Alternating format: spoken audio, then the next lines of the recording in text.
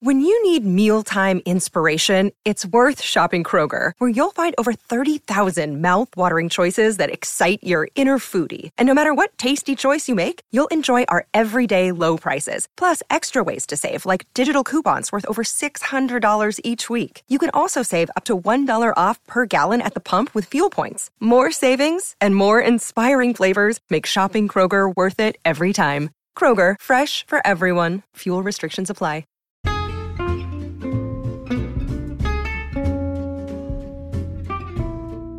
Hello, and welcome to It's a Fandom Thing. I'm your host, Erin Marlowe, and each week I'm joined by a panel of guests to discuss all things fandom and pop culture, primarily from a female perspective.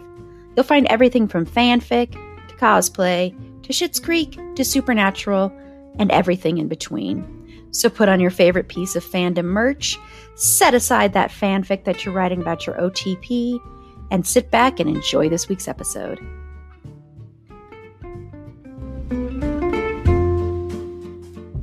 Hello, and welcome to It's a Fandom Thing. We are wrapping up Horror Month, which makes me very sad. I feel like it literally just begun, so it just sped by. This month just always goes by really fast.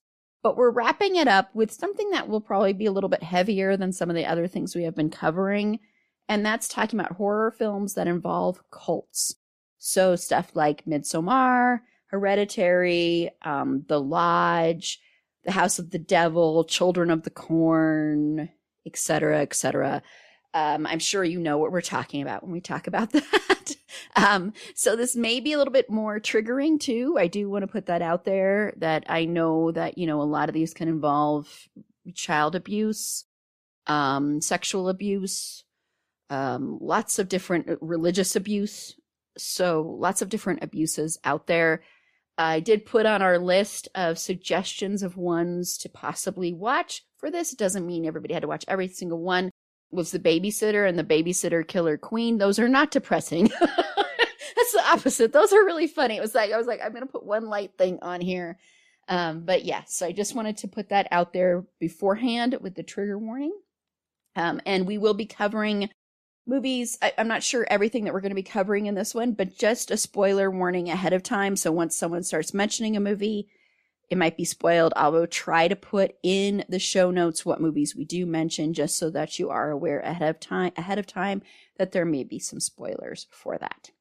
But before we get into all things cult, and I also want to just give a shout out first to Tiff, because Tiff is dressed in Midsommar gear. So we think she says that she, we can't really see where she is. So she could actually have gone and joined, and we just don't know. I could be in Norway right now. I could be somewhere in Norway. I don't know. They might have stolen me. Yeah, that book pub looks very Norway-ish.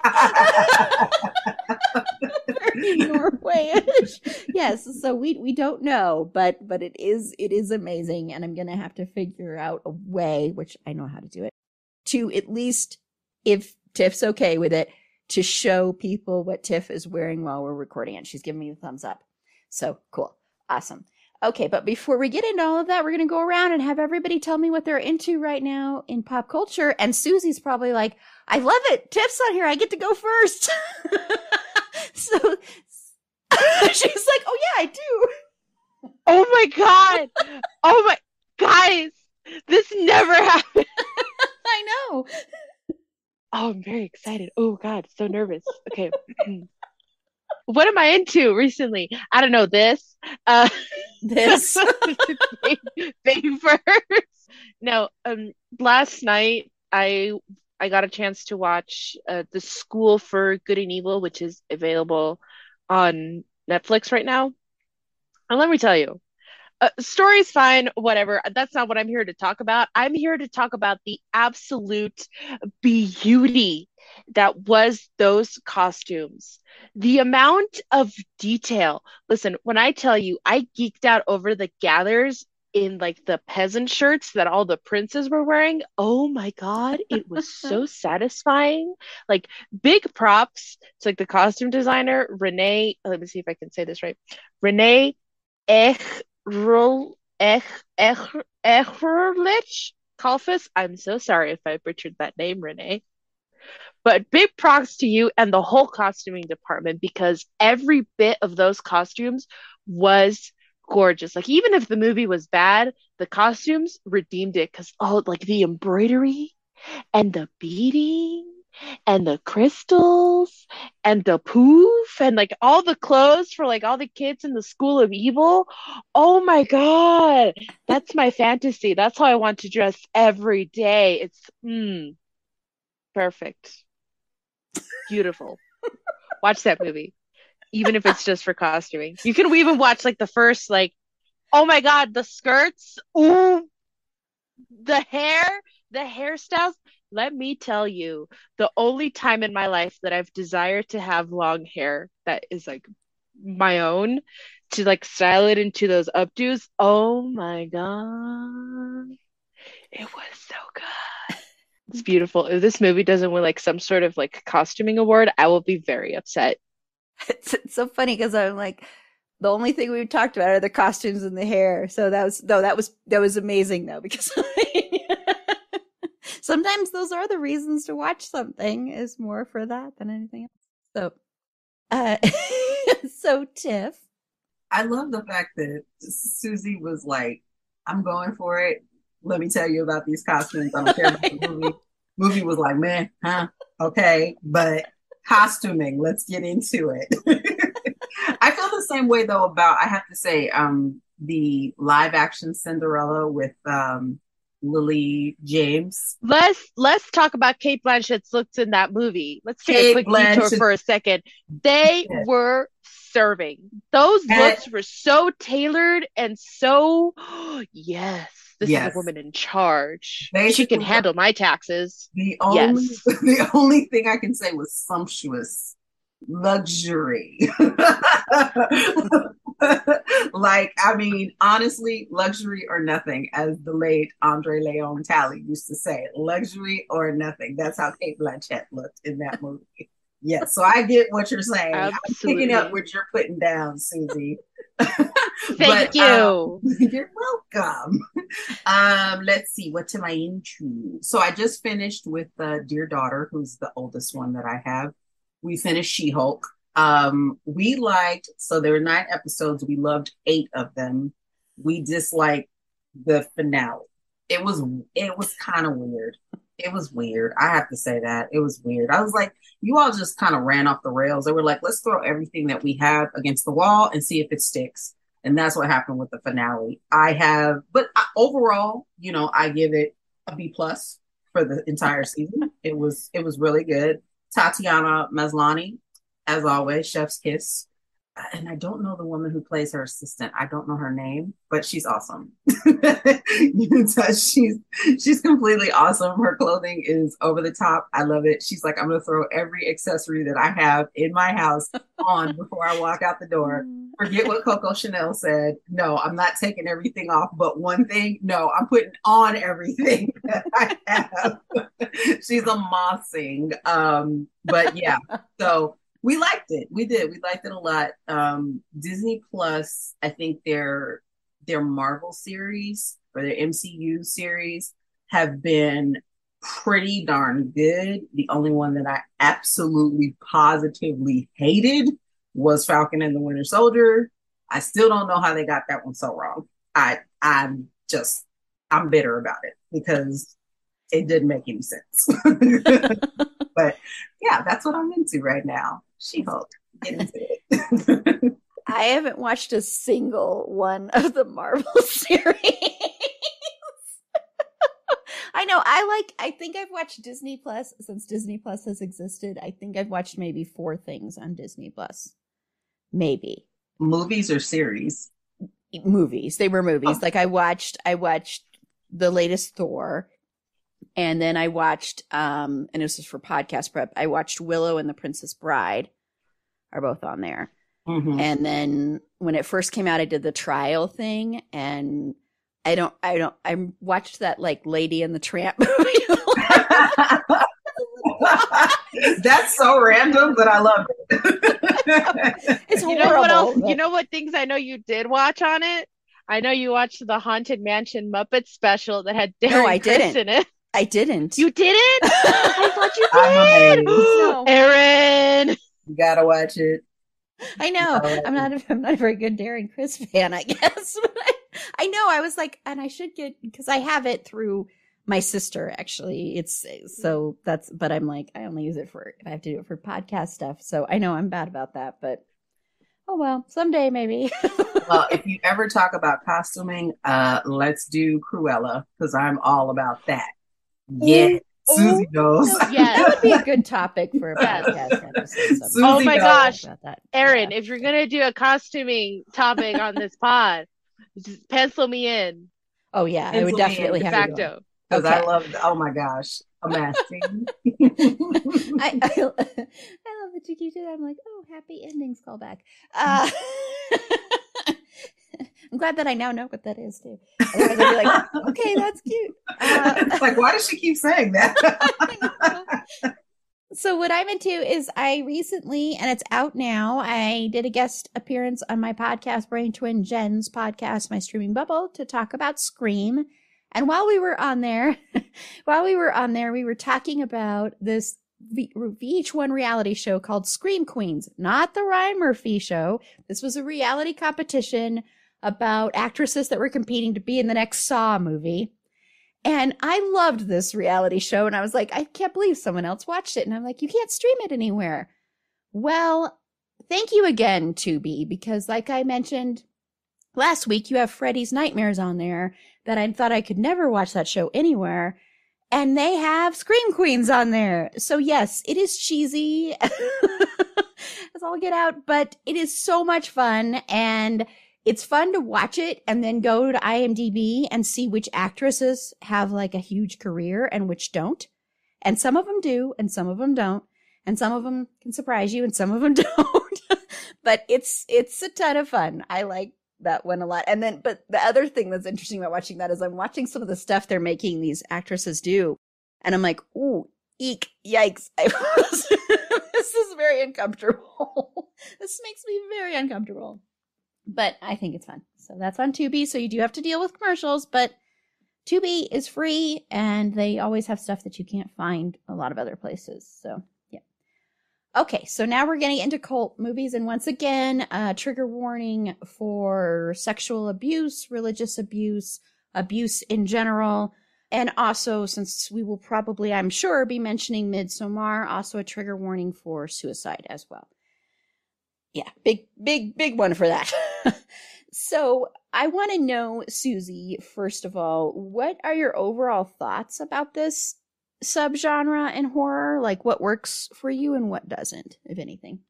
One thing that I think really works about using kind of cults and horror is depending on how you approach it, because some films like Midsommar and The Invitation and such, they kind of present cults as the way some cults present themselves, as very kind of like, oh, we're not a dangerous thing for you to get into. Mm-hmm. We're very like unassuming and just a group of people with like-minded ideas who are, just hanging and doing things. And when it's presented to you like that, and even you can see kind of bits of it also in Hereditary, where like these films are presented as just like, oh, so we're not doing anything bad. We're just come join us. Just come hang out for a day. It's gonna be great. Would you try some of our food? Do you wanna hang out and just go on weird midnight drives? Do you want to do fun, weird things? And you go, oh, do you want to come to dinner? And you're like, you know what? I'm good. I'll just order takeout and just Netflix and chill in my own house by myself. Thank you.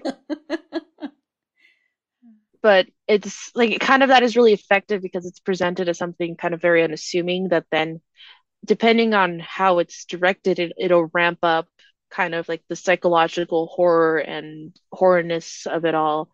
Because yes, most cults, and I think that's kind of like the most effective form of doing a cult movie, like how I feel, because here's the fun little bit of Susie lore. I was in a cult before. I was waiting for you to tell this story. yeah. So it was recommended to me by my hairdresser, who told me, "Oh, you're very shy. You should go to this kind of like self-help thing." It wasn't really, I guess, like the best thing in the world, because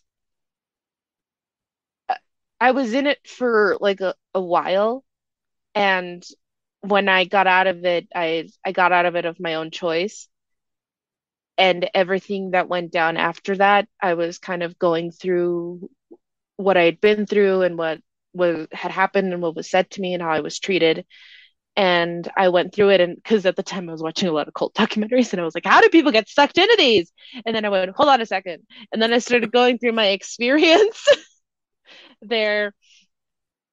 And I was like, wait a second, I think this might be me like projecting or something. So I talked to my mom about it, and we were talking, and I said, do you think, like, given all the evidence that I've presented to you, that I was in a cult?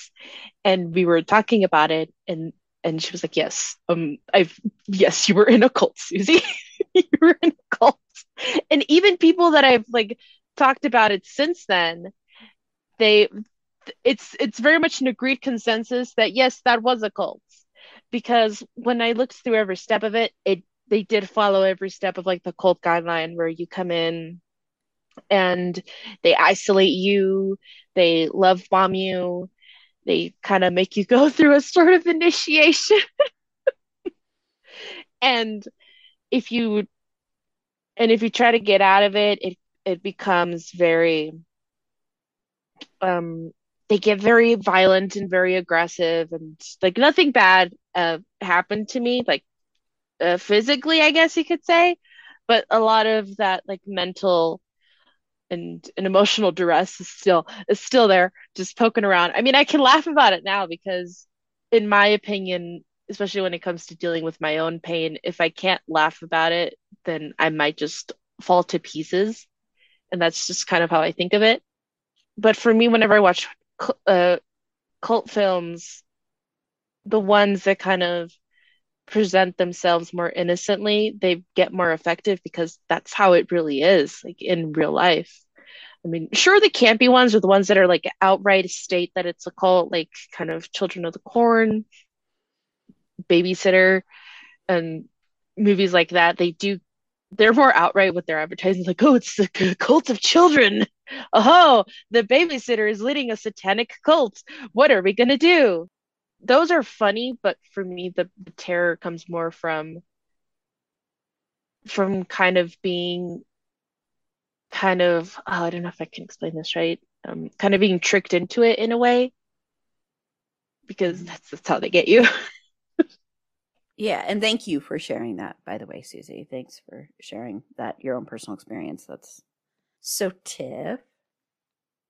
It's interesting to me, the difference in film when you have the cults, like Susie was saying, about the ones who isolate, and you have stuff like Midsommar, where they're in this very idyllic setting where everything is flower crowns and maypoles and large community dinners and things like that. And it's a beautiful, beautiful setting. And the sinister that's underneath it is such a nice, not a nice, but such a stark dichotomy when you look at the film, because there's some real brutality in it. And I know we'll talk about that later. And then you have something like Hereditary, where it's all very, there's no isolation in that. Mm-hmm. It's a family home, and that's where they are. And they're in, the burbs, or, small city or whatever. And it's very, even the way they shoot that movie, it's very dark. Like the cinematography in it, it's like foreboding. So that one is interesting to me because, it's a normal, air quotes, normal family setting, but you have this overwhelming sense of dread because of how it's shot. And honestly, something like, and I know we talked about this movie, Aaron, Fresh, which to me can be considered, and I know people won't consider it a cult film, but to me, I feel it is a cult film simply because, hello, you have people who are paying to eat people. So if that's not a cult, I don't know what else is a cult. And that is, super interesting because you've got these three different settings in that instance. You've got the, kind of not wrong side of the tracks, but like kind of a, lower middle class area where her apartment is. And you've got this really nice suburban area where, old boy and his family live. And then you've got his super duper isolated home somewhere out in the woods that's completely creepy, but it still looks nice inside. So, so it's really interesting the way different directors choose to interpret material in terms of how a cult actually operates. They have the ones where, they pull people in, they isolate them. They have ones where, hey, we're going to operate in plain sight, i.e. Scientology. And I said it, FBI agent. I said it. I'll say it too. And then you have the ones that are like, okay, we're kind of going to be shady, but you still know that we're not really what we think we are, or what we say we are. So I think that's kind of the interesting part of it. And even like stuff like Children of the Corn, where everything is just creepy from the very beginning. Everything is just, oh, no, creepy children don't like that. That is, I think, separate from the others, because that's just like, yeah, from the very beginning. But that's kind of my thoughts on that. Yeah, and the bringing up Fresh is very interesting to look at that, because that's a good point. And also his wife, you could consider his wife is like kind of has been indoctrinated into this. And you don't know like the history or anything like that, but you get the feeling that she was, like used part of her body parts and sacrifice that that's the feeling you get. You don't know for sure, but she's still playing the game, and she's still like, she's enabling him to do this and helping him to do this, to kidnap. And he has all of those women kidnapped and in his luxurious, creepy as hell place. So yeah, that's really interesting. And he's a very charismatic man, and he knows how to woo you and how to say all the right things, even though there's tons of red flags there, but he still knows how to say the right things. Yeah. Tons of them. Yeah. I love that movie overall. I think that's we've had a great onslaught of horror films this year, but I think that one's really interesting to watch. And now I see it in a totally different lens too. So that's really interesting. Cults fascinate me, period. I have never been in a cult. I did have, when I was in high school, I did have some cult members came where we had like lunch and started talking to some of us, and you could tell, they were like glassy-eyed over.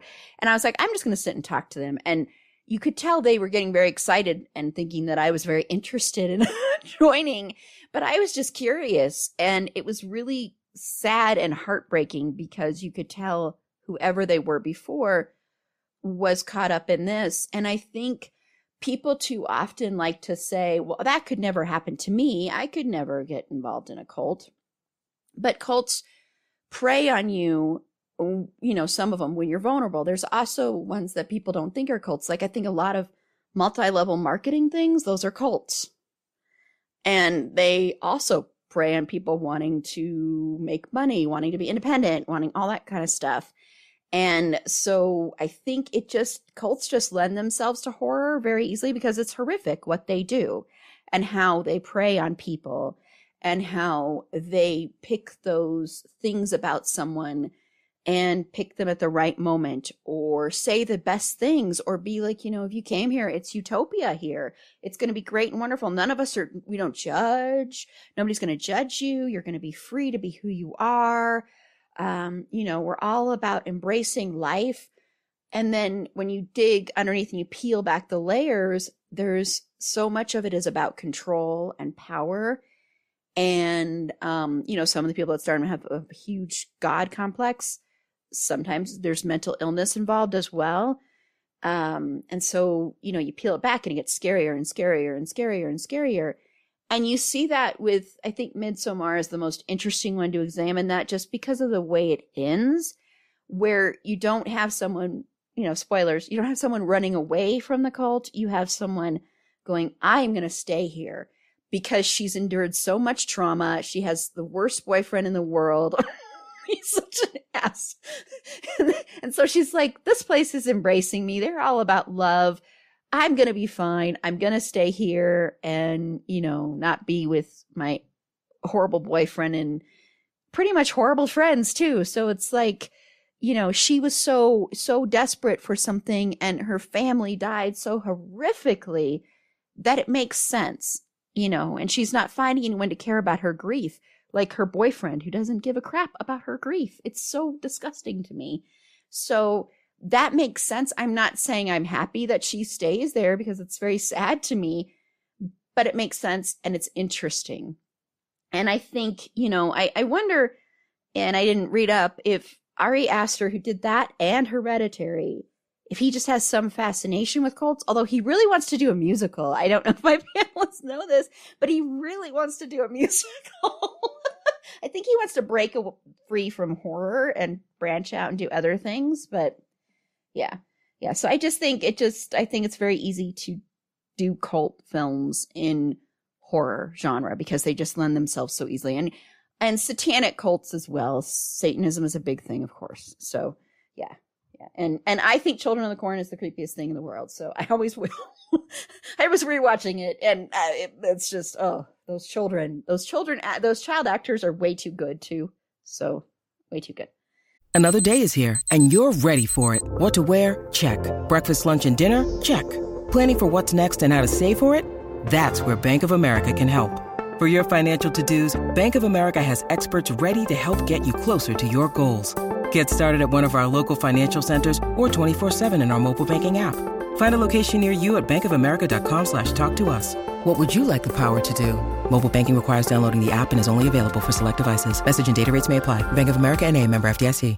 The future is a hefty responsibility and not one that we take lightly. But then taking things lightly has never been what Hefty is about. That's why we've created the Hefty Renew program that turns hard-to-recycle plastics into valuable resources like park benches and building materials. To participate, simply fill up an orange Hefty Renew bag with accepted items, tie it up, and drop it in with your regular recycling. That's it. It's that easy. It's time to rethink recycling with Renew. Particular valued resources may vary by geography. More info available at heftyrenew.com. So I want to move on and see what 3 of your favorite movies are in this genre, Susie. It's a little bit hard to narrow them down sometimes because each of them has their own kind of merits. They have their own strengths. I would say, and this is in like no particular order, Midsommar is one of the ones, for me at least, that comes to mind because it's such it can be considered sort of kind of a departure from the usual kind of like horror formula because most horror films, they take place at night, or if they take place during the day, they're more likely to take place like indoors where it's a little bit darker and stuff. So something that I found very interesting about that, especially watching it for the first time, was just how bright everything is. Like the clothes, first the film starts off like dark, granted, when Danny's sister takes hers and her parents' life, unfortunately. But once they get to, is it Sweden or Norway? Norway. Okay. I mix the two sometimes. Apologies. But when they get to Norway, everything is so colorful.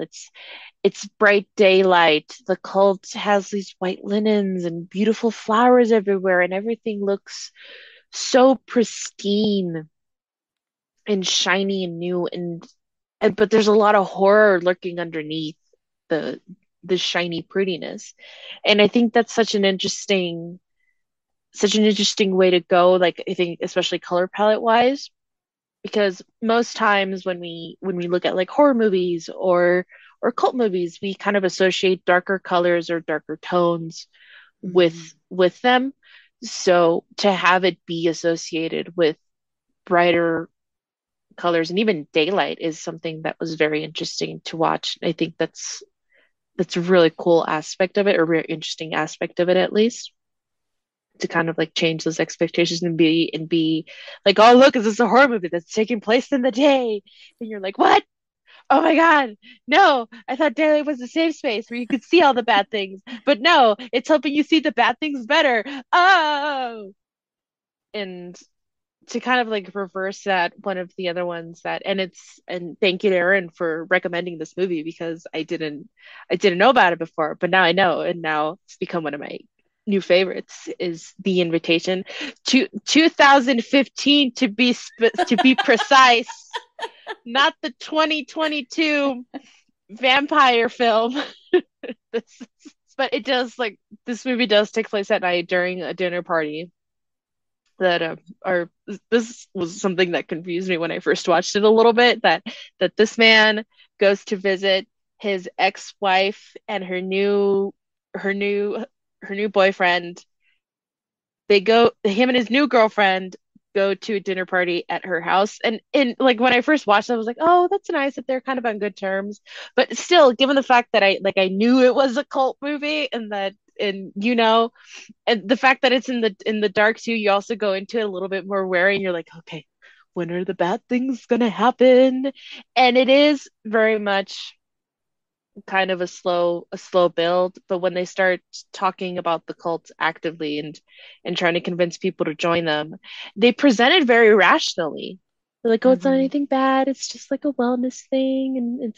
And they show them, slight spoiler, they show them a video of a woman who's dying, and how she's going to be reunited with her family in the afterlife, and everyone, justifiably so, is very horrified and tells them, we just watched a woman die, guys, what was that? And they try to rationalize it, and they go, no, she's going to go be with family, this is a very natural thing, da da da.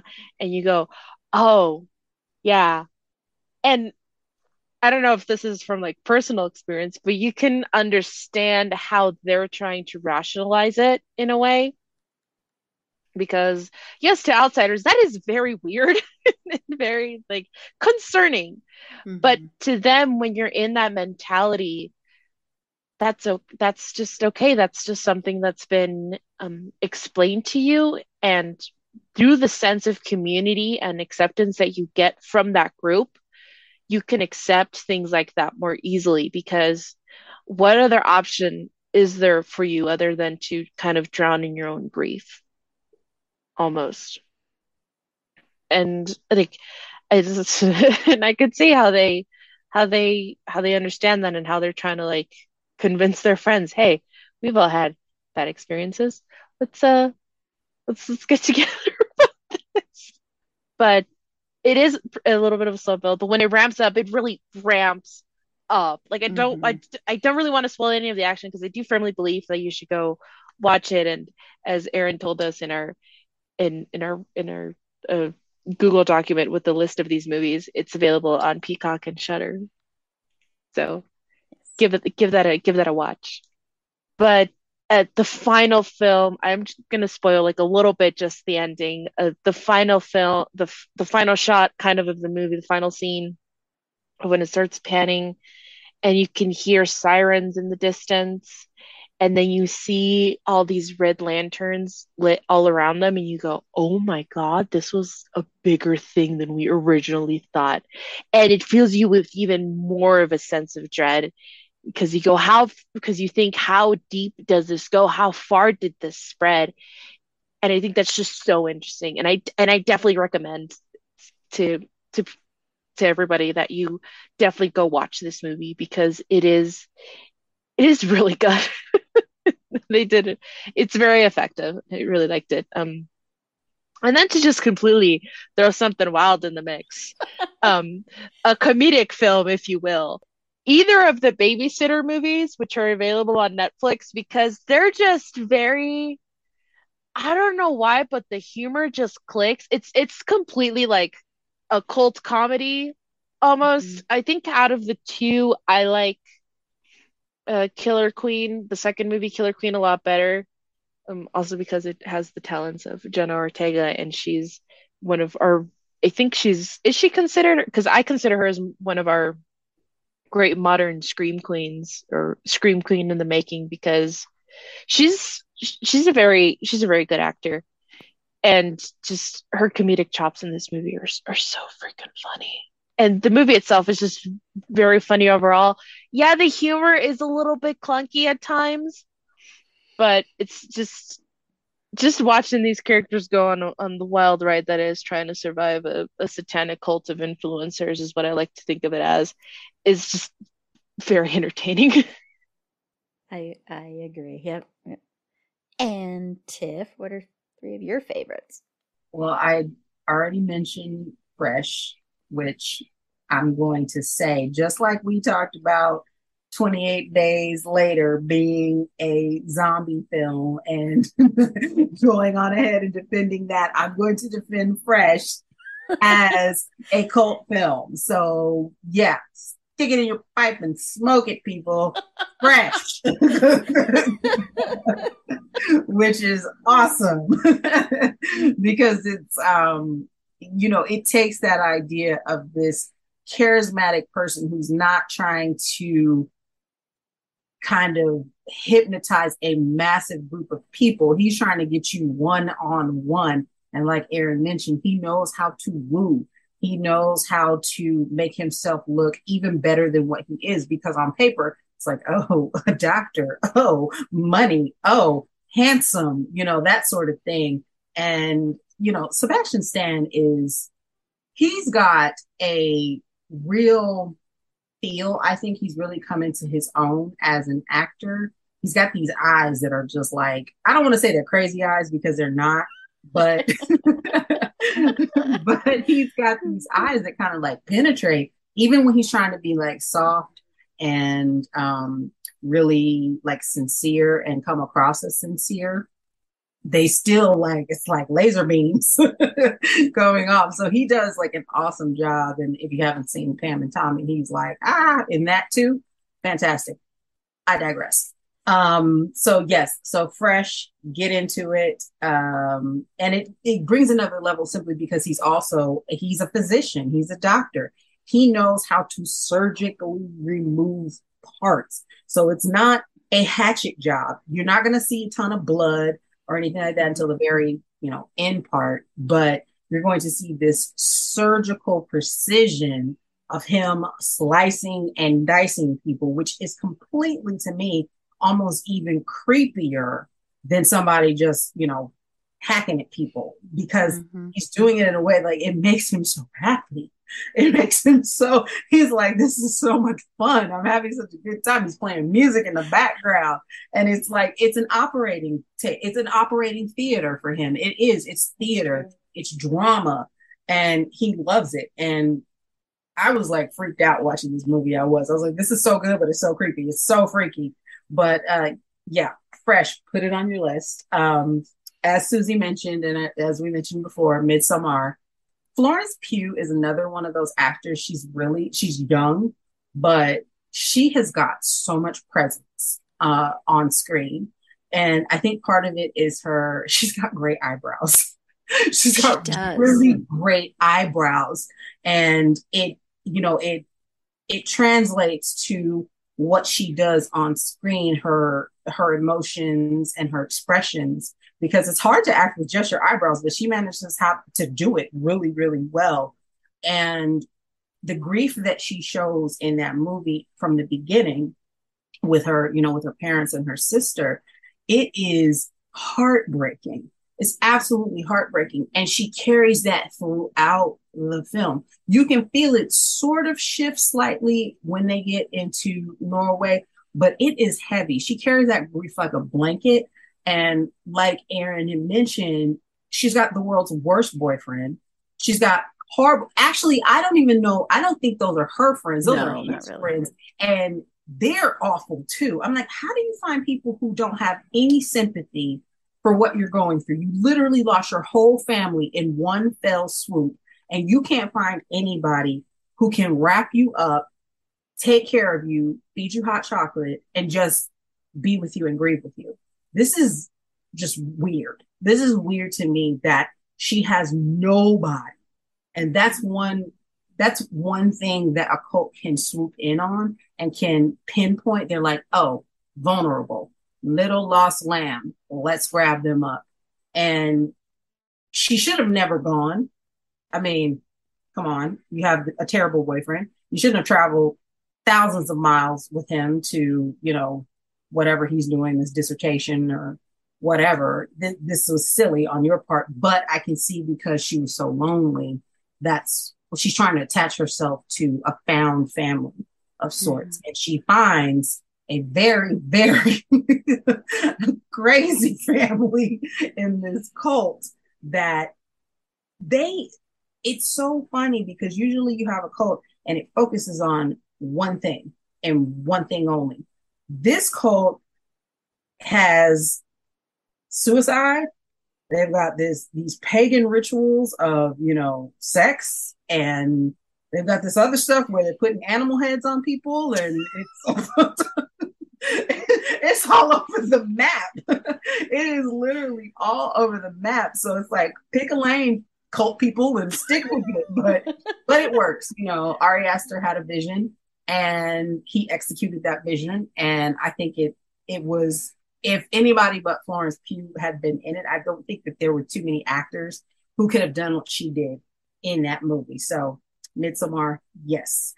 I really waffled on my third one, my third cult film, but I think it was between The Wicker Man, which was the 1973 version, not the Nick Cage version. And if you want to talk about cheesy, The Lottery. I don't know if you remember that movie. Oh yeah, with Aaron's laughing. Wow, I've forgotten about that movie.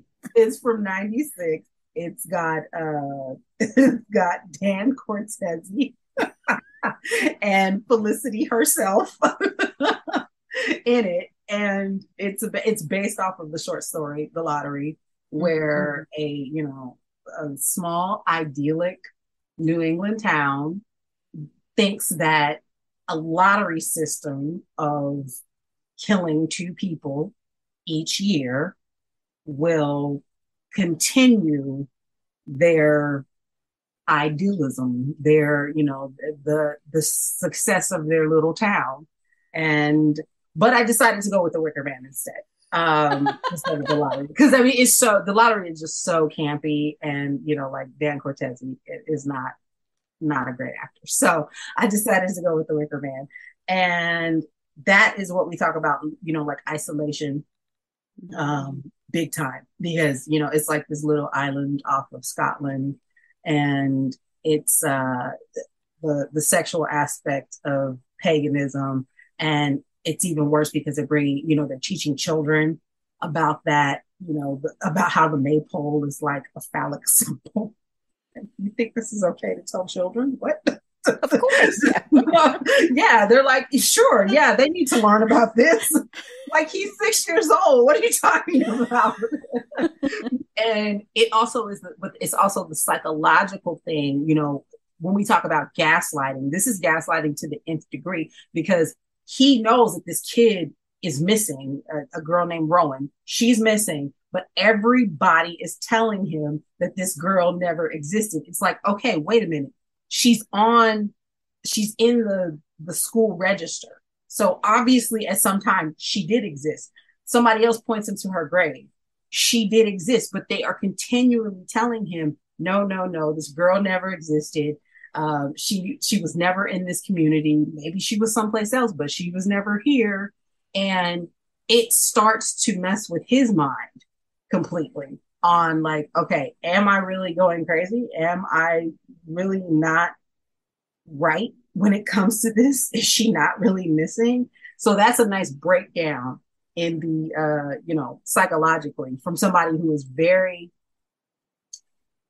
strong in his belief because he, Chief Howie, he's a Christian. He's a believer, and he has a certain idea of how he lives his life. And then he gets there and he sees people completely on the opposite end of the spectrum. And it causes a lot of inner turmoil for him. So those are my three. I went with Fresh, Midsommar, and The Wicker Man. But if you want something completely cheesy, watch The Lottery too. Man, I forgot all about that movie. That's a good one. It is cheesy, but it's wild though in a way too. Wow, I'd forgotten all about that one. And I love that you're including Fresh in this because that's totally a, no pun intended, fresh perspective for me on the movie. And I love how Sebastian Stan plays that character because he's really creepy. And the way that film handles the whole premise too of like opening it as a romantic comedy. And then you don't even get to the title sequence until you're like 30 minutes into the movie. And I just think that's really, really interesting. And I love when he's dancing with the leg. He's just like, okay. Yes. And I want to say, Susie ate spaghetti and meatballs while she was watching this movie for the first time.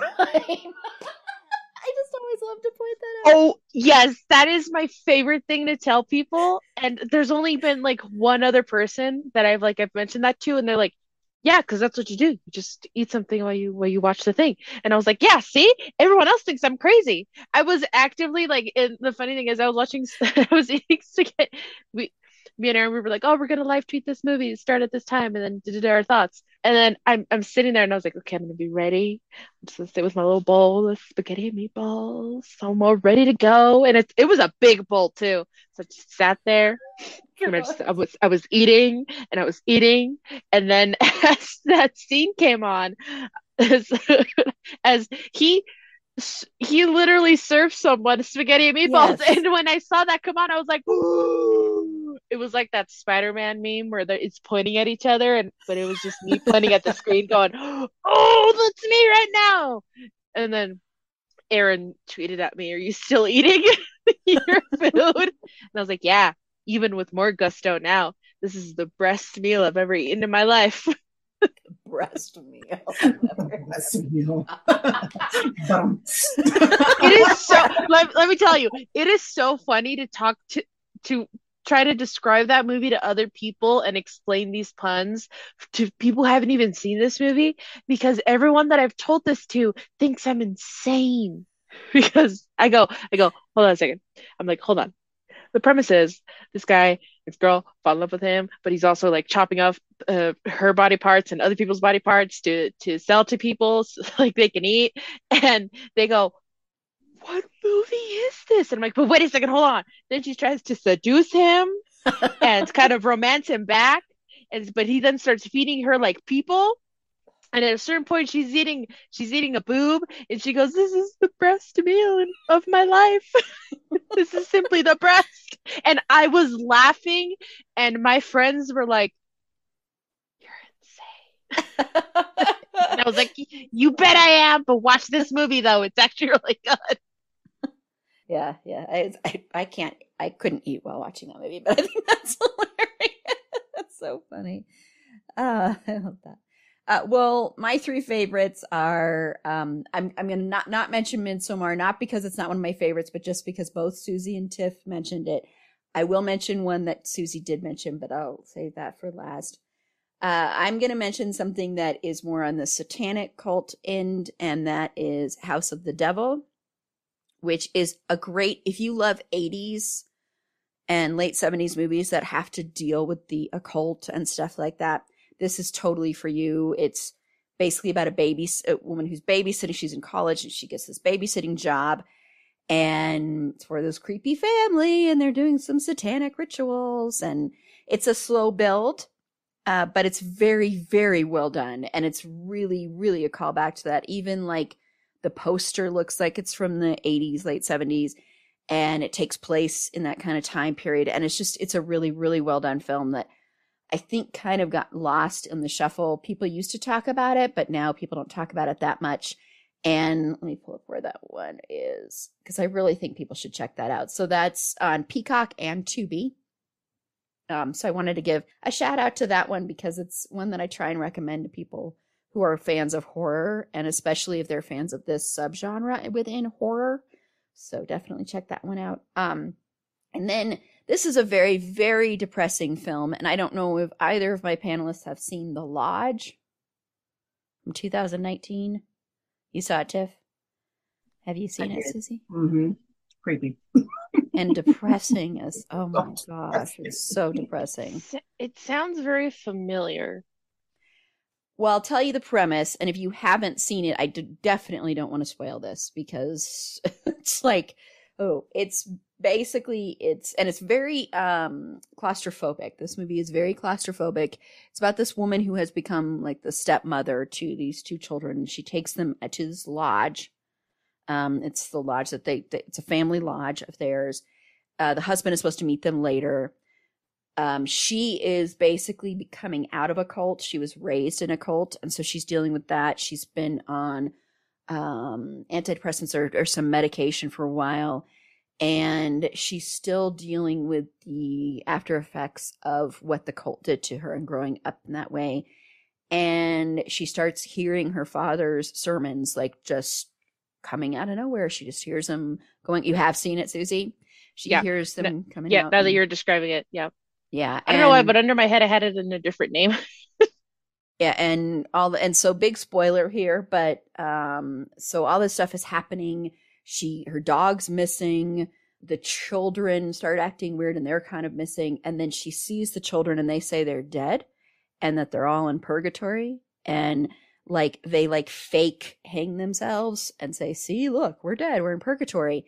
And they were gaslighting her this whole entire time. The kids were. And so the way she handles it is thinking, no, they're not, because she was still recovering and they like were hiding her medicine, all this really horrible stuff they were doing to her. And so she ends up basically killing everybody and herself is the way you get they don't show all of that, but she does kill her husband. It's super depressing. So definitely that I should have put beforehand, and I put him in up front, but I'll also add an addendum that with The Lodge, it's just super, super, super triggering and super depressing. There's nothing hopeful at all about this movie, but it's just really well done. And Riley, I can never pronounce her last name correctly. Is it Keough or? I'm so bad at that. Keough. I think it's Riley Keough. Okay, yeah, she's Elvis's granddaughter. Oh. Yeah, she's really good. Really, really fantastic. But once again, super, super duper depressing. And then the last one I'll end up, because this is actually my absolute favorite of the ones that that fall in this genre. And that's The Invitation from 2015.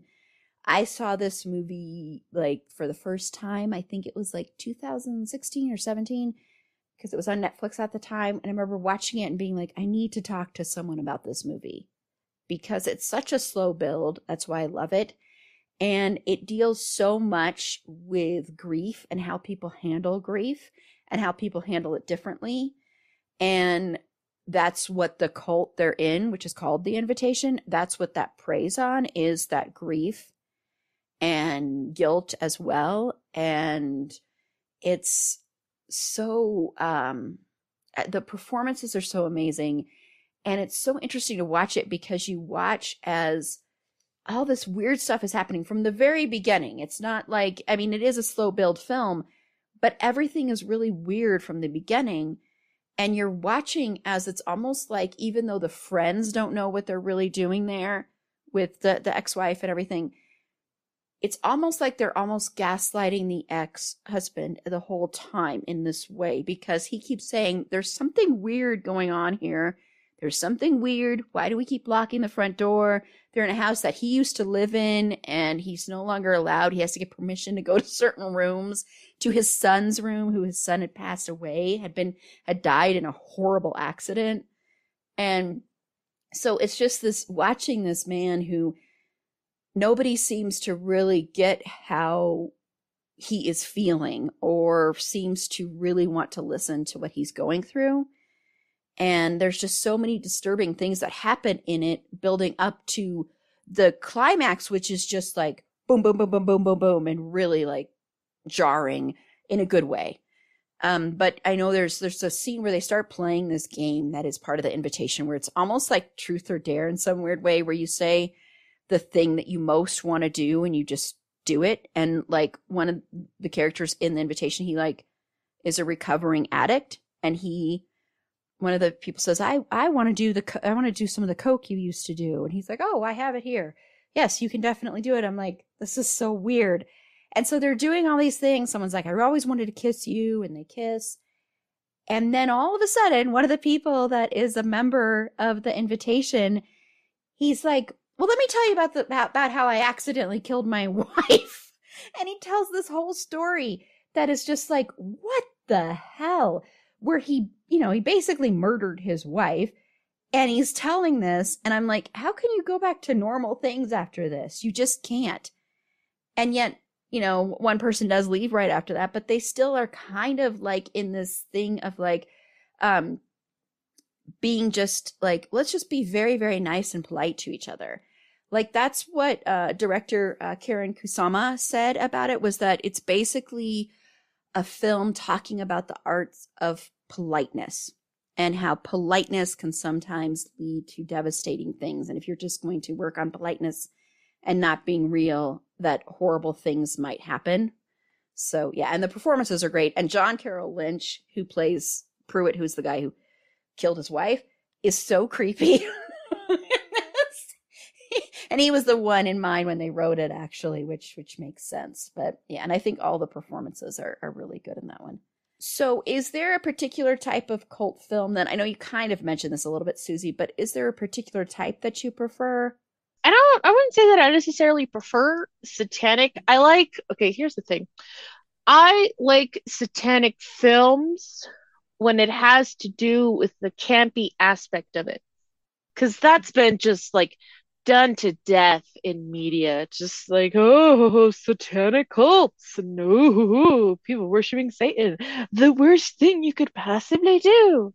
And it's just, it's very overdone, and very like, whenever you do come across a cult movie that tries to do like Satanism seriously, you yourself almost can't, like, or at least in my experience, I can't take it seriously because it's so overdone. I feel like it takes a very specific talent and way of storytelling to kind of make it effective horror. Other than that, it's just really campy. And when it's intentionally leaning into camp, like some cult films do, most notably The Babysitter, it's really funny because it's like in that film, it's just these, I think they're supposed to be teenagers, these young adults basically are like, oh, I want to be famous. Oh, I want to be a newscaster. Oh, I want to be a model or whatever. And they all ask for incredibly shallow things, and that's what makes it funny because, yeah, of course, you're going to sell your soul. You're going to do it for something really dumb.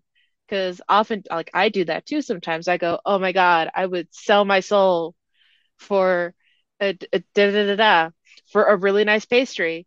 Oh my God, like, I would really kill for a good croissant. Honestly, really Susie. Nice pastry. Listen, you underestimate the power of a delicious pastry, especially if it's one of your favorite ones. Like, I am a fiend for croissants. If I ever get like a really good croissant, I'm like, dang, sir, my soul is yours. If I have like a guaranteed, like, steady supply of these, like, yes. That would be the dream though. Like, imagine, like, this is what you asked for. You asked for an unlimited croissant, and one, like, each time you bite it, it just regenerates, but it never goes bad, it never goes stale. It's just there. Like, when you go comedic with it, it's really funny and effective. Because obviously I'm not going to sell myself for a croissant, but the idea of it is very funny to me. But, and I've also mentioned this when it comes to like cult films, that like I like ones that do come across as very kind of they try to rationalize their ideals to you, and you go, oh, this is terrible, but I can kind of see where you're coming from, and that's scary. Like, or at least I think that that's really scary, because you shouldn't be able to rationalize this away. You shouldn't be able to be like, wait, they have points. No, you shouldn't be able to do that. But somehow, the way that they tell it and the way that it's presented to you, you go, dang, it's a little messed up, but I kind of see it. And, because like that absolutely happens to people in real life. Even before my cult experience happened to me, I would watch like cult films or cult documentaries and go, why do people fall for this? This is like no rational person would. And then oop, I wouldn't necessarily consider myself the most rational human being on the planet, but yet like that's the scary thing about them, is they, like, as it's been mentioned before, they know exactly what to do, what to say, how to convince you, how to, in a way, seduce you. As someone who's had a past cult experience, it allows me to go along for the ride in like a safe, controlled environment. Because I can watch it and go, oh no, the horror, you're falling for their traps. They're glamoring you. No. And you go, oh man, then you go, you sympathize with them. You go, I've been right there with you, buddy. I got out of this, you can too. Sometimes they don't, and it's a little bit like, oh, maybe next time. And when they don't, you just hope for the best. And when they do, you go, yes, the evil has been defeated. But yeah. Much like earlier when I had to restart my headphones. When you defeated the demon that was possessing you in that moment. So, Tiff, what are your favorite Denise? So I think for me, I'm of the same opinion. Like, if I'm going to watch something about a cult, I don't necessarily want to delve into the satanic portion of it or the demonic portion of it, which is, I like, for example, I like Rosemary's Baby. I like that movie a lot, but I feel like, that was kind of like the top, and then everything else that's gone after that has been like just significantly lower. It's just like an escalator. Everything just kept going down, down, down. It, there just needs to be, if you're going to do it, you need to go all out. Kind of like, I guess like Hereditary, that was really an exceptionally satanic film. Yeah. It was like, hey, we're going to grab onto this and we're going to give you everything. And it worked. But like Susie said, if you lean into the camp portion of it and it's just like, oh yeah, I'll sell myself to be a model, or I'll sell myself for a 1968 Mustang, that sort of thing, then yeah, that's funny. That makes me giggle. But I like the ones that couch themselves as like a family or a self-help. And I'm going to go way back, Aaron, because like we were the only ones that used to watch this show. And it's a show, it's not a film. But remember, we used to always talk about The Path. And yes, The Path was so good. That show was so good because it was it was a cult wrapped up in the idea of self-determination, self-help, and we are a family. We embrace you for what you are, but we make you better than what you are. You can achieve all you want to achieve. And there was literally nothing demonic about it until you find out later on what the founder was actually doing with children. So, which in my mind, even if people don't think that child abuse is demonic, that is demonic in my mind. It's, you do that, you're a demon, you need to be stopped in whatever way we can stop you. And yes, I mean violence. But stuff like that is even more so than something like Midsommar, which, yes, you feel like there's this beautiful setting where everybody is shiny, happy people. And then you get that stark scene where they're on the hill, and you know what happens when they pew off the hill. Yes, they really, like Thelma and Louise did, off the hill. But it's something, in contrast to that, something like The Path. And once again, I know it's a show, not a movie, but it's still, but something like that, you don't see that violence aspect, or that, that self-harm kind of aspect to it. It literally is a family. When you see these people living together on a compound, which is kind of like red flag style, but they don't consider that. And when people look at them, they don't necessarily consider it that either. They're like, okay, yeah, they're a self-help group. Okay, this makes sense. But I mean, something like, if you're going to do the isolated style of cult film, Midsommar is how you want to go. I think, in my mind, that's how you want to do things, because they are so isolated. You can't reach this place, easily. It's like you got to fly thousands of miles away, and then you have to get in the car, and then you have to drive like 9 hours to get wherever they are. And there's nothing for miles around. There's absolutely nothing, trees and these meadows and things like that. So I think, my thing is not the obvious cult. It's not the one that's obvious. It's the one that's kind of hidden, and it reveals itself later on. So I think those are like my favorite style of cult films. Not the cult, but cult films. Yeah.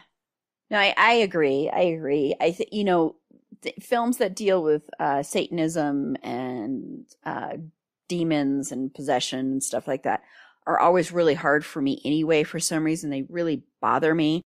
And I mean, I did mention The House of the Devil as being one of my favorite films in this genre. And I think it's because, to me, it doesn't have the same foreboding, dark feeling that some of the other ones do, that for some reason is very hard for me. It's one of those things within the horror genre that I have a hard time watching. Like, I mean, The Exorcist, I have only seen The Exorcist once, and I hate The Exorcist. And it's not because I don't think it's well done, because I do think it's well done. It's just, it bothers me so much on a deep, deep level that I can't even hear the music from it. I can't watch scenes from it. It's one of those kind of things for me. And I feel like even The Omen kind of plays into that too, and Rosemary's Baby, of course, and things like that, that it's hard to rewatch, and it's hard to really be in that mindset, because everything is so dark the whole entire time. So you don't have that like build up.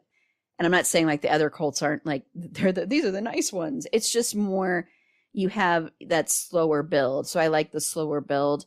And I'm still bummed about The Path just ending on such a huge cliffhanger. That show. And once again, Tiff and I have this running thing where there are shows that only we are watching. And we'll be like, I'll get memories from tweets that are like, oh, did you watch this episode of The Path yet? Or this episode of Bates Motel yet? And it's just us just screaming out there. No one else is watching it. Nobody else. We were tweeting into the ether. It's true. It was so frustrating because they were such good shows, and the performances were good, and they were great character. The Path was such a great character study. And it was also, I think, a scathing indictment of Scientology, too. Because I think so much of that was based on Scientology a bit, too. So, yeah, and Scientology is definitely a cult. Definitely. There's no way you can say that's not a cult, in my opinion. Yeah. You can come after us all you want to, but that is a cult. So that's my favorite, though, is this more the psychological and the slow build, and ones that are so much of a character study, where you are watching someone dealing with something traumatic and how they deal with it. And even if there's stuff that they haven't quite wrapped their heads around, or they're not sure where that trauma is coming from, like people that might have gotten out of cults or something like that, Like, I think a really good example of that is the movie The Perfection on Netflix, which heavy trigger warning there for sexual abuse. But that one's an interesting one because you don't really know what the movie is completely about until towards the end. And so you're watching someone deal with trauma that they don't even know what their trauma is about, really. And then they find out what their trauma is about.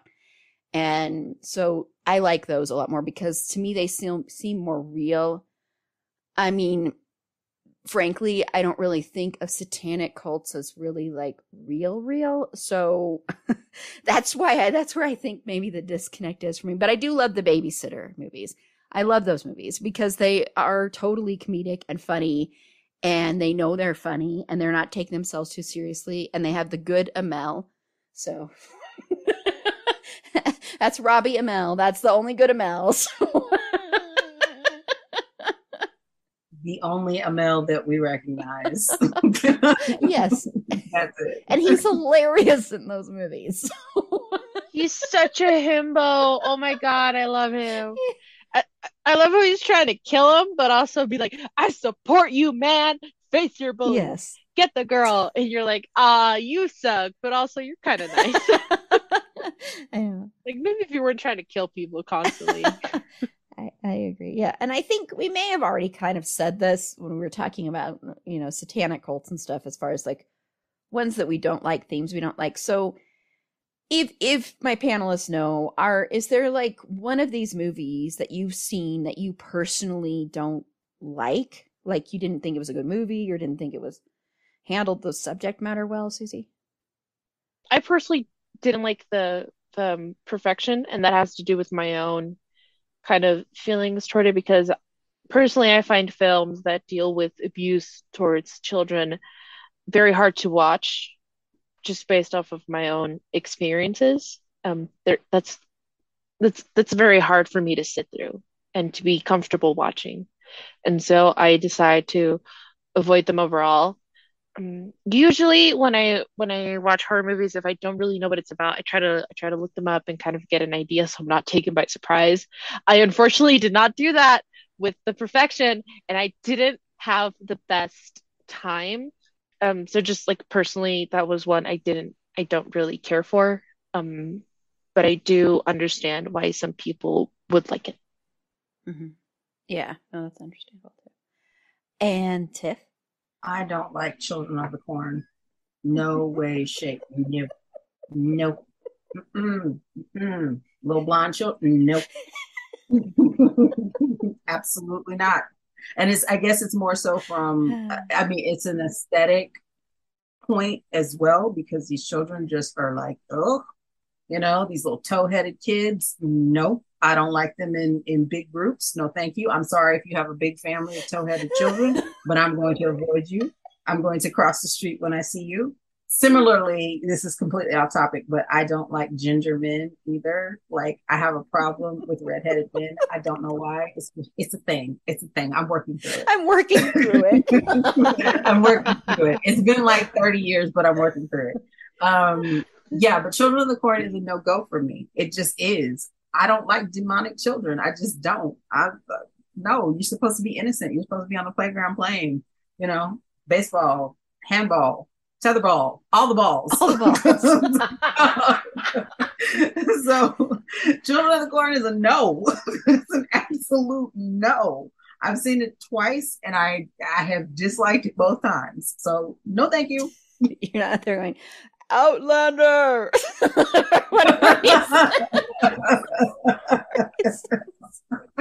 Oh my gosh, those movies. Yes, and cornfields terrify me, by the way.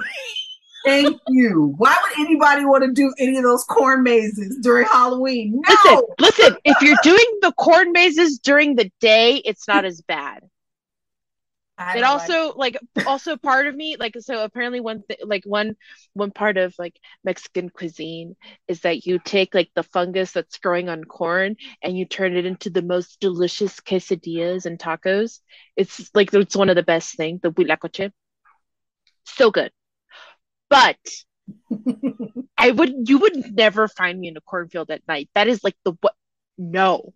There is so many opportunity for like this is unrelated. Like I'm not gonna find this in a cornfield ever, but I'm terrified of the thought of finding a velociraptor in a cornfield. Like that is my biggest fear. That is so. Do you know how sneaky those suckers are? That is my worst fear. At this time, Susie, you have mixed genres. It's mixed genres. Fine. Cornfield or children, like velociraptors or children. Those are my big no. If you find them amongst the corn, that's if it's especially worse if said child is riding the velociraptor. This is just done for. I'll just crawl into a ball and just decide to perish because I'm not getting out of that. That's two evils that have come together to conspire against me. That's a no. But also, if you're ever on like any sort of like forum where people tell like creepy things that have happened to them, like in the areas where they live, like 9 times out of 10, they always include cornfields.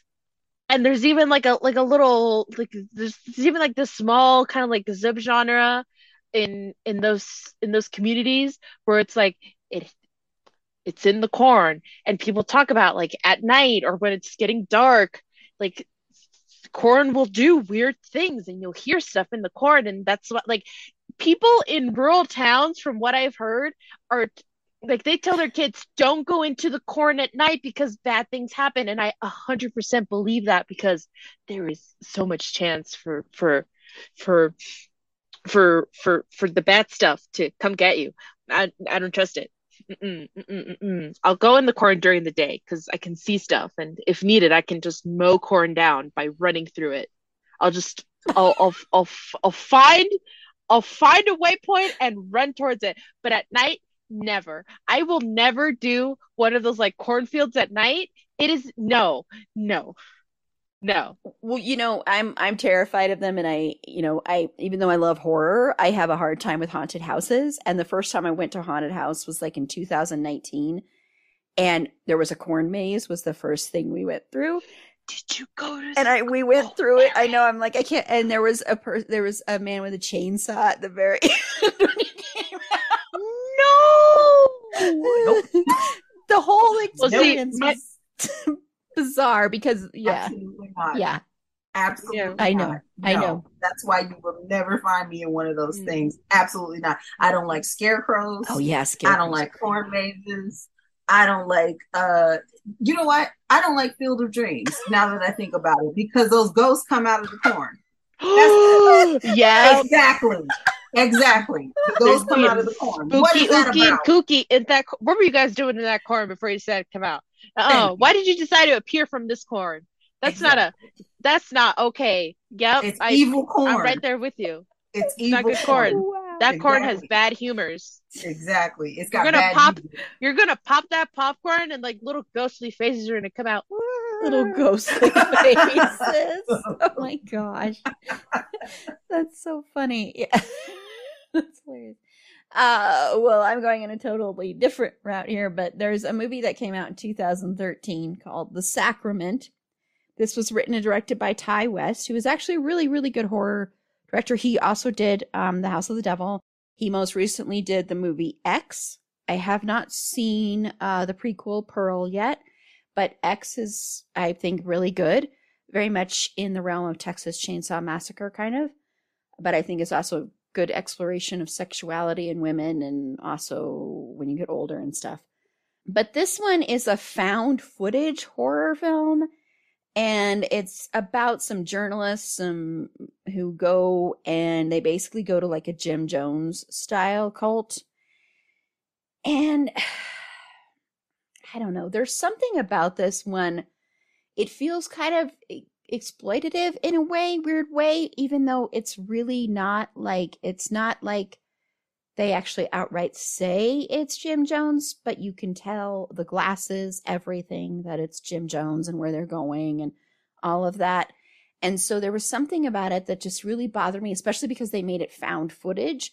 So it's like they were almost saying, yes, you're going to believe this is actual footage of Jim Jones and Jim Jones' cult.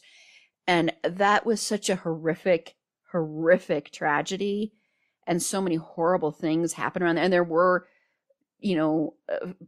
politicians and people that went there to investigate that cult and had horrible things happen to them too. So it's like, it just felt very, very much like it was too much like a true crime thing, and where it was using the tragedies of someone else.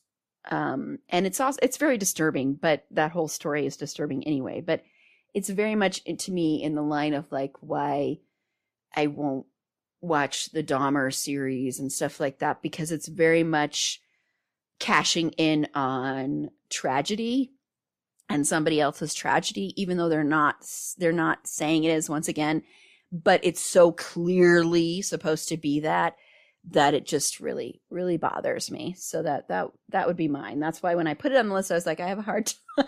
I hesitate to recommend it, but it's like, it's an interesting one to watch because of the found footage aspect of it, but it just bothers me because it's so outright like that. If they had made the character very different from Jim Jones, I may have had an easier time with it, because Ty West is actually a really, really good writer and director.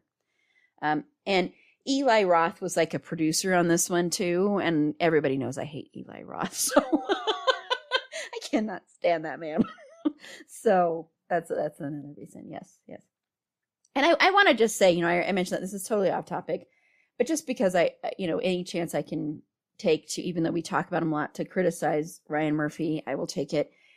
It really bothers me how much Ryan Murphy and Ryan Murphy Productions, whatever, are celebrating how well their series Dahmer is doing.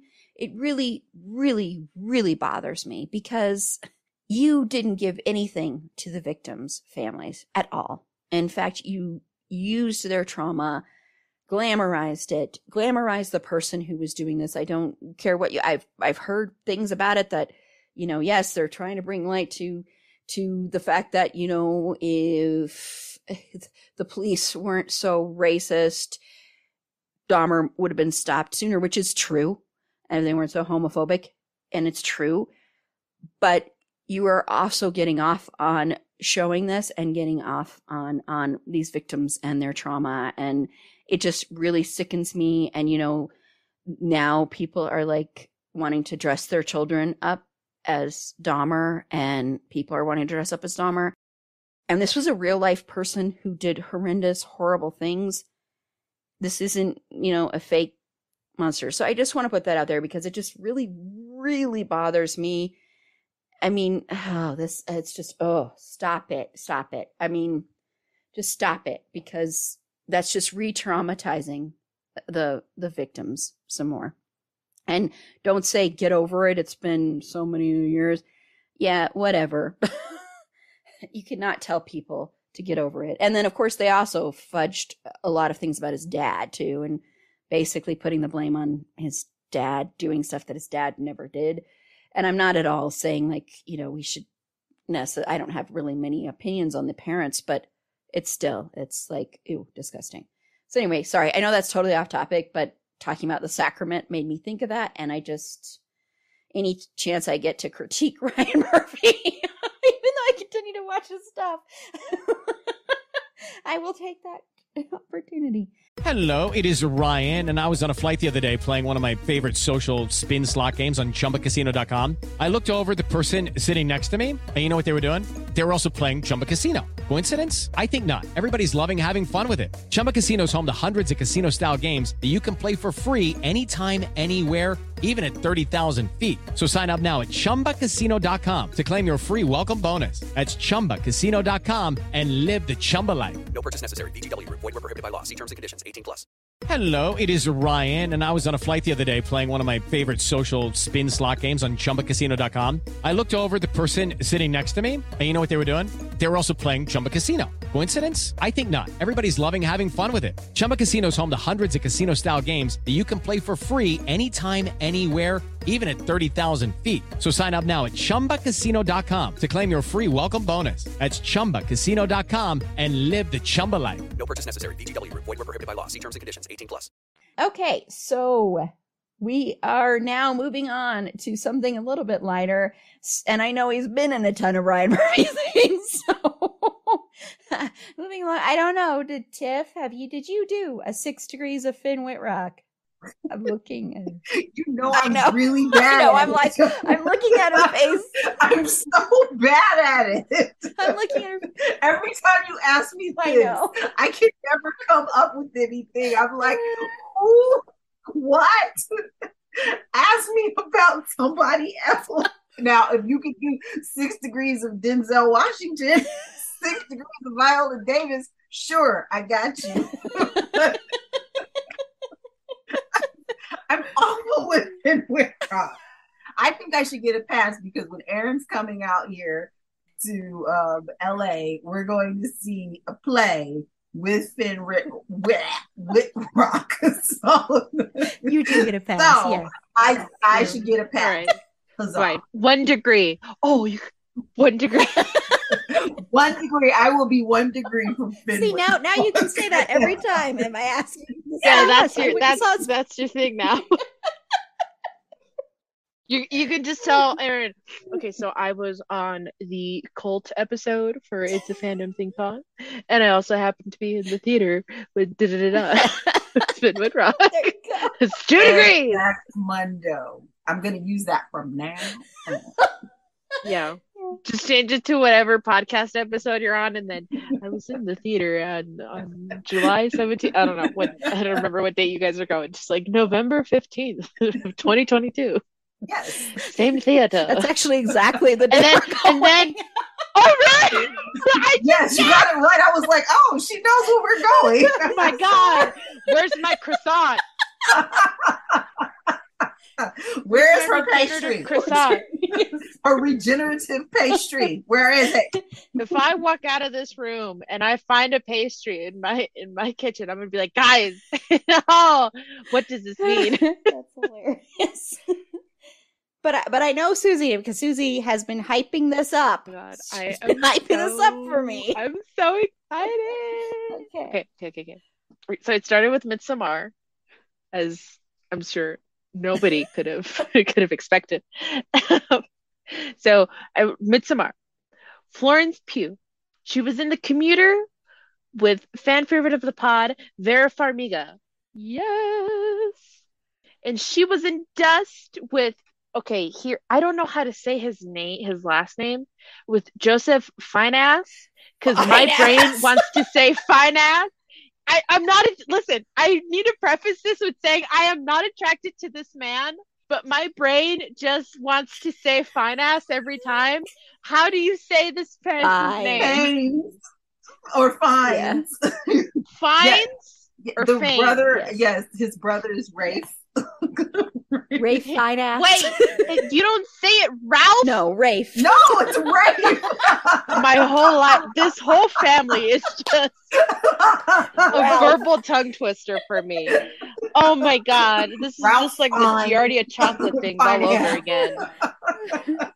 Okay, so Joseph Fine was in Shakespeare in Love with Mr. Darcy himself, Colin Firth, who was in Kingsman: The Secret Service with Taron Egerton, who was in Rocket Man with Bryce Dallas Howard. She was in The Village with Jane Atkinson. And here we go.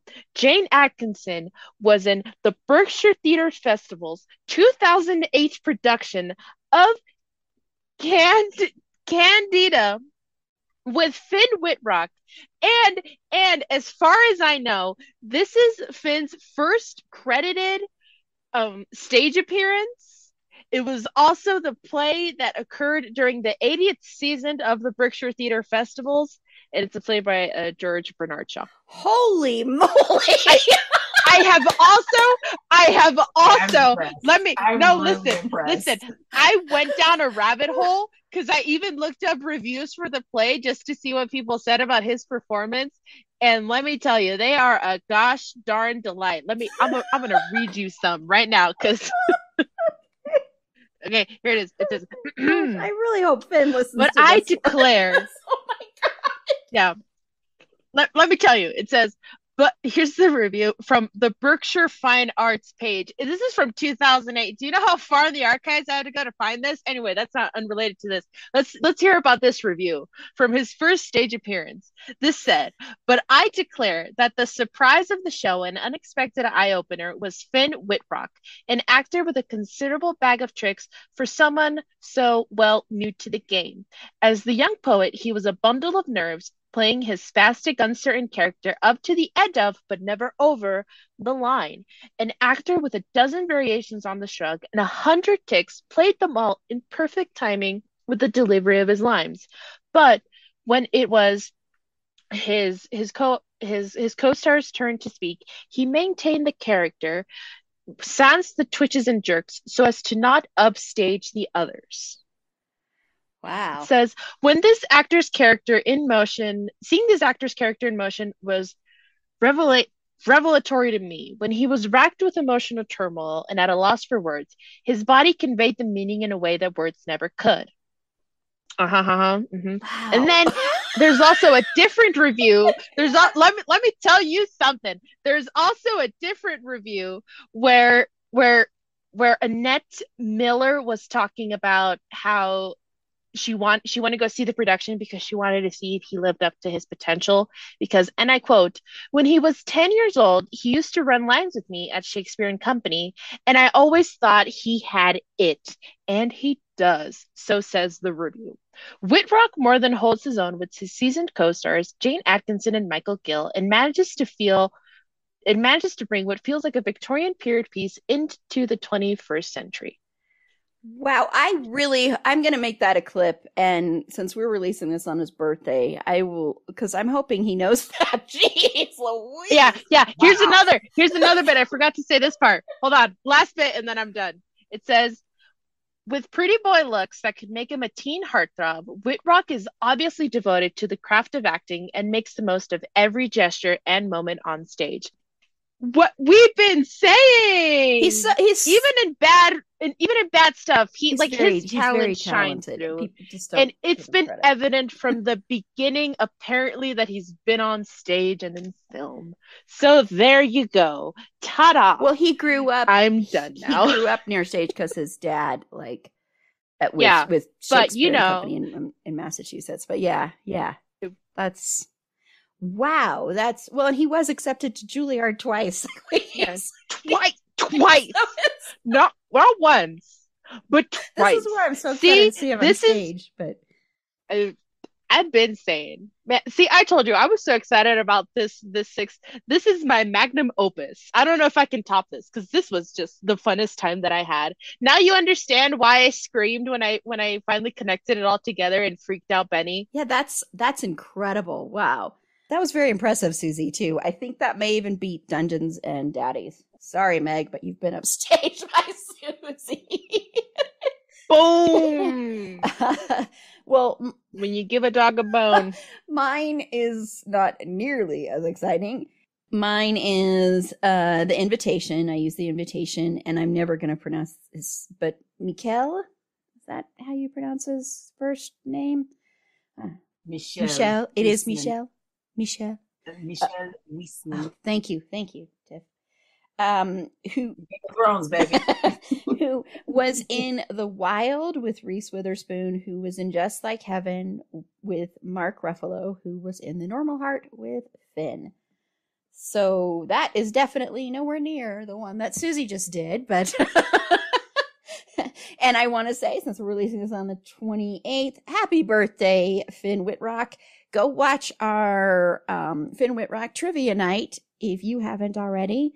It was so much fun. Susie won. She got 260 points. So it was pretty incredible. And we're going to do that as an annual thing. So happy birthday, Finn. If you want to play the listener version of 6 Degrees of Finn Wittrock for a chance to win some merch, head on over to our website. It's afandomthingpod.com. Click on the 6 Degrees of Finn page and submit your findings there. We will have the list of the 4 things to connect him to. Okay, well, I just want to thank Tiff and Susie for this great, wonderful conversation. I really had a lot of fun, and I've missed seeing Tiff So I'm very happy to have Tiff back on an episode. She hasn't been on in a while, so it's very, very nice to see you. I'm back, babies. I am ready to go. And you're not going to be back again until like December, I think, right? Really? Because you're coming on the VH1 and 90s music. What's wrong with me? And then you're going to be you're going to be on a lot unless you want to come and talk about Depeche Mode with me and Carla for my birthday. I'm going to pass on that. But after the turn of the year, I'm ready. Okay, well, you are on some in December. You're on some music ones, and then you're on the Christmas ones. The Christmas television one. Christmas. Yeah. I'm going to be so Christmased out. You don't even know. I'm talking about from tip to toe Christmas. I might have a tree on my head. I don't know yet. Oh my gosh, we definitely need to do that live then. That's awesome. But thank you both so much. So Susie, if you want to tell everybody where they can find you. Oh my gosh, yes, I can go first. Y'all, the euphoria I have had this episode, even we've got into like heavy subject matter, like some of the joy cannot be like taken away from this moment. Let's just all, again, let's take a moment and just enjoy this. Okay, continuation. You can find me on Instagram at _crafting_cryptid. And in my bio, I have linked my dog's Instagram, Benny_Pelucita, my sweet little demon child, my sweet boy. And you can also find me on the tweets at SusieQ_SC. Awesome. Thank you. And then Tiff. You can find me on the Twitters at Who Is Tiff Is Me. That is at Who Is Tiff Is Me. If you come onto my page and you see that my Abby is a cat, it is me. I have decided this year I will only be cats in my avatar on Twitter. So right now it's an orange tabby that is just done with the world. But as of November the 1st, it will be something else. I haven't decided yet. We'll see. I love watching because then whenever it changes, I'm like, oh, it's a new one. I love cats, in case people didn't know. I love cats with grumpy faces. And this is Erin. You can follow me on Twitter at eAprilBeauty. The E and the A and the B are capitalized. Be sure to like the show on Facebook at facebook.com/itsafandom_thing_pod. On Twitter at fandomthingpod. No it's in that one. On Instagram at itsafandom_thing_pod. On TikTok at itsafandom_thing_pod. If you have any feedback, any show notes, if you'd like to be a potential interview guest on the show, feel free to reach out to us via our website, itsafandomthingpod.com. Click the contact us button there. That'll shoot me an email. I would love to start scheduling for next year, so feel free to reach out for that as well. And next week, we are kicking off my birthday month celebration. Thank you. My panelists are cheering and clapping. Thank you. With some stuff that I love. I do want to give a big heads up. We are going to be off a week. Like I've been saying, I'm going to be in LA. I'm also going to be in Las Vegas at Magic Mike. And I get to see Tiff. I am so excited to see Tiff. Because she's coming to see me. I am. It's the whole reason. But that's a big reason to go to LA for me, is to be able to see Tiff in person. It'll be only the second time in the 9 years, really, that we have known each other, that we've seen each other face to face. I know. I'm so excited. It's a shame. I know. Eventually, I will make my way to Colorado, people. It's coming. Yes. It's coming. Yes. We want that to happen. So I'm very excited to be able to see Tiff and to be able to see the ocean and also just have a vacation and have a break. And so on that note, we will not be releasing any episodes the week of November 14th. I never take time off from the podcast. And so I've decided I'm taking a week off from the podcast. So just a big heads up on that. But for the month of November, for my birthday, what we're covering is, I'll go over it really quickly here. first week we are covering Magnolia, which is my all-time favorite movie. And yes, we will be talking about a Scientologist in that and his performance. Tiff's face. And I will be joined by Ishel, who is the co-host of Liberty Diner Dish, the Queer as Folk podcast. This is her first time watching the movie, so I'm going to be very curious to see what her thoughts are. And then Carla and I are going to be talking about one of my all-time favorite bands, and that's Depeche Mode. And then the following week, we're going to be talking about George Clooney. So that will be fun because I have had a crush on George Clooney since Facts of Life. So I'm really looking forward to that. There's space on that, Tiff. I am probably going to sign up for that. I think put me down. Okay. Put me down. Yay, the sexy ladies. Let's do it. Yes, because Meg is going to be on that one and Carla. So it'll be the sexy ladies together. Okay, awesome. Yay. Girls are back. Awesome. And then we are going to talk about Val Kilmer, because Val Kilmer, when I was younger, was my favorite actor. And I just think he's an interesting actor to look at. And then, like I said, we'll be off. And then after that, we're going to be talking about Silver Linings Playbook. And don't worry, there will be a lot of critique of the horrible person behind the screen of that one, David O. Russell. But for me personally, as with my own mental illness and my own mental health struggles, that movie means a lot to me personally. But I will acknowledge that the person behind it is not a good human being. But I still want to talk about it just to talk about why I think it's so important for me personally. And the timing of when I saw it too. And then we are going to finish it up with just an episode, me just talking about other things that I love a lot. So that'll be music, actors, theater, books, just a ton of things. So that will be so much fun. So thank you so much to everybody who listened to our Horror Month episodes. I loved it so much. And then also keep an ear out because there's going to be a big change to the podcast next year. So I'll explain that once I let everybody know. So I know Susie and Tiff are like, huh? What's going on? But until next time, remember, it's a fandom thing. Black Lives Matter and stop Asian hate.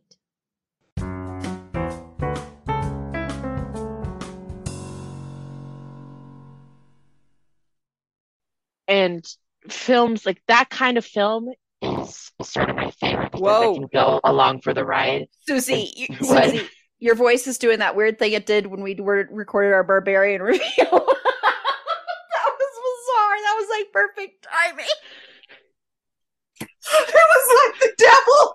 It was. Is my voice normal now? No, it's not normal at all. It's not normal at all. No. What's up? Yay! We're back. Oh, we're back. Yes. Satan has let go of you. He's released me once more.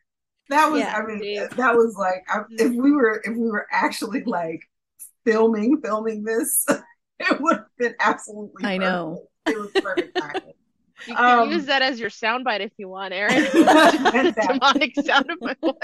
I know, I probably will. Add a caption, momentarily possessed. I'm Victoria Cash. Thanks for calling the Lucky Land Hotline. If you feel like you do the same thing every day, press 1. If you're ready to have some serious fun for the chance to redeem some serious prizes, press 2. We heard you loud and clear. So go to LuckyLandSlots.com right now and play over 100 social casino-style games for free. Get lucky today at LuckyLandSlots.com. Available to players in the U.S., excluding Washington and Michigan. No purchase necessary. VGW Group. Void where prohibited by law. 18+. Terms and conditions apply. Hey, podcast listener. Do you love talking about movies, music, TV, comics, and games? Then you should be listening to The Great Pop Culture Debate, back and bigger than ever for Season 9. This season, the panelists discuss the best James Bond film, the best Elton John single, the best Nickelodeon original series, the best Batman villain, and so much more. Find the show wherever you listen to podcasts, or head to greatpopculturedebate.com. More than 100 topics are already available. Subscribe today.